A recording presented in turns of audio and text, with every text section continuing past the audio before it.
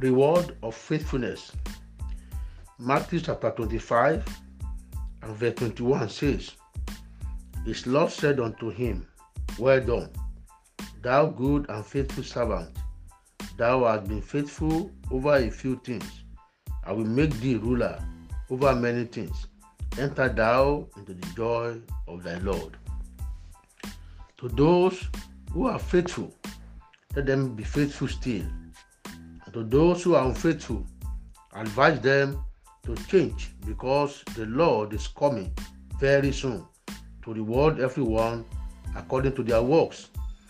I pray for you, therefore, this morning, that the grace to be faithful comes upon you in the name of Jesus Christ, so that you can receive the word of commendation from the Master.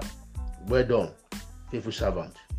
Because a single well done from the Master worth more than millions of any currency.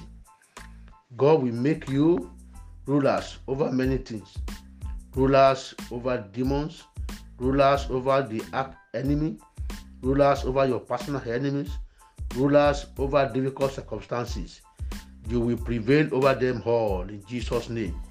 You will never be a victim of any evil circumstances, and eventually you will get to heaven at last. In Jesus' mighty name, amen.